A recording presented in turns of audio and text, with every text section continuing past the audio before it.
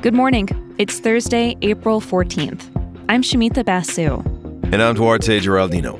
This is Apple News Today. Each morning, hear about some of the most fascinating stories in the news and how the world's best journalists are covering them. There's an intense focus on whether Russia is committing war crimes in Ukraine. A prosecutor with the International Criminal Court visited Bucha yesterday, where some of the worst scenes of civilian death have been reported. Leaders of neighboring countries visited Ukraine yesterday, calling for Russian troops and commanders to be held accountable. Earlier this week, President Biden used a word that is loaded with legal and political meaning to describe what Russia is doing. Yes, I called it genocide because it's become clearer and clearer that Putin is just trying to wipe out the idea of even being able to be a Ukrainian. He said the evidence is mounting. We'll let the lawyers decide internationally whether or not it qualifies, but it sure seems that way to me. But letting the lawyers decide is much easier said than done. Vox takes a close look at the International Criminal Court and the limitations on what it can do to hold Putin and Russia accountable. The ICC can't try whole countries for war crimes, only people. And it has never tried a sitting head of state, only former leaders. So it's unlikely Putin himself would be on trial. And it's unlikely Putin would even show up. Russia is not a party to the ICC. For that matter, neither is the United States.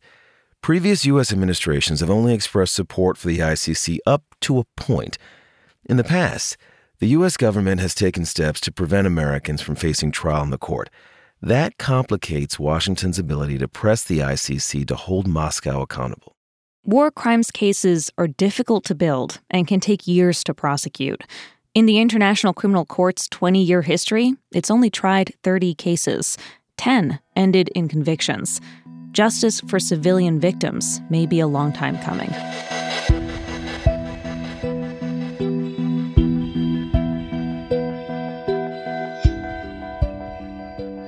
Former Trump Chief of Staff Mark Meadows has been removed from the voter rolls in North Carolina. The Asheville Citizen-Times reports on the state's investigation into whether he committed election fraud. A county election official found evidence Meadows was registered in both Virginia and North Carolina. He was a North Carolina congressman before working for Trump. A Meadows spokesperson declined to comment. This is the latest development after investigative reporting published by The New Yorker in early March.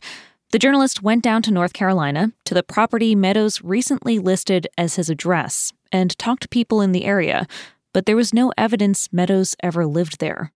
Now, it's a federal crime to give false information to register to vote in a federal election. But to prove the crime, someone needs to challenge the information submitted and provide evidence. The burden of proof initially rests with the challenger. And as The New Yorker points out, these kinds of challenges can be tough to win and are not frequently brought. Meadows is under scrutiny in other ways right now. He's one of the key figures in the January 6th committee's investigation into the attack on the Capitol. After Trump lost the election in 2020, Meadows was one of the most prominent Republicans claiming, without evidence, that there was widespread voter fraud.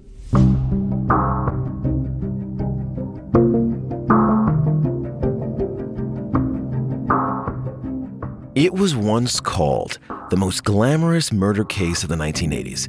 A woman with supermodel looks, a former Playboy bunny turned police officer convicted of murdering her husband's ex-wife. Lori Bembenek, whose nickname was Bambi, was one of the massive tabloid stars of the 1980s and 90s. She was like almost a fixation. That's journalist Vanessa Gregoriadis. She's out with an Apple original podcast called Run, Bambi, Run. It's all about re-examining this woman's story through today's lens of understanding how misogyny, media bias, and public perception can outweigh the facts. Bembenek was in her early 20s when the trial took place in 1982. And Gregoriadis told us her appearance, her attractiveness, seemed to work against her. In terms of the media, I think that throughout the trial, she was painted as this femme fatale. People wanted to believe that somebody this beautiful had to be rotten at her core. And they were extremely willing to believe what seemed like a lot of far-fetched evidence. And the media frenzy didn't end with her trial and imprisonment. In 1990, she managed to escape from prison by squeezing out of the laundry room, scaling a 7-foot fence, and making off in a getaway car. Bembenek was on the lam. That's when the phrase "run, Bambi, run" got popularized. She was eventually found and arrested. Grigoriadis told us there's so many podcasts out right now about true crime, especially cases centering women who the tabloids unfairly villainized. She says there are a lot of reasons to believe Bembenek was not taken seriously as a police officer and, ultimately, was not given a fair trial. She was a feminist. She was fighting the Milwaukee Police Department for gender discrimination.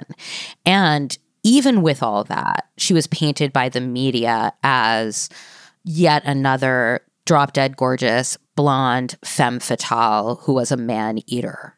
And so even with the fact that she was an activist who would have been participating in Me Too today if she was alive, she was still painted with this very broad brush. So I think it's fascinating to look at, somebody who's so on the progressive end of the spectrum and the way she was treated anyway. You can hear Run, Bambi, Run on Apple Podcasts.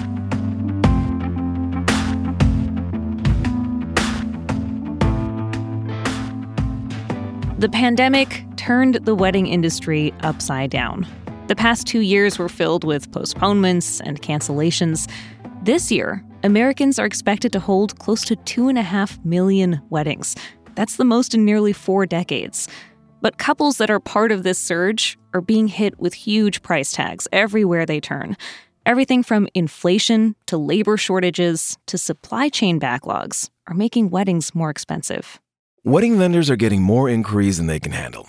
One planner says she gets dozens of couples begging to book her every week. Meanwhile, she's dealing with a confetti vendor that went out of business and go-to venues that have closed.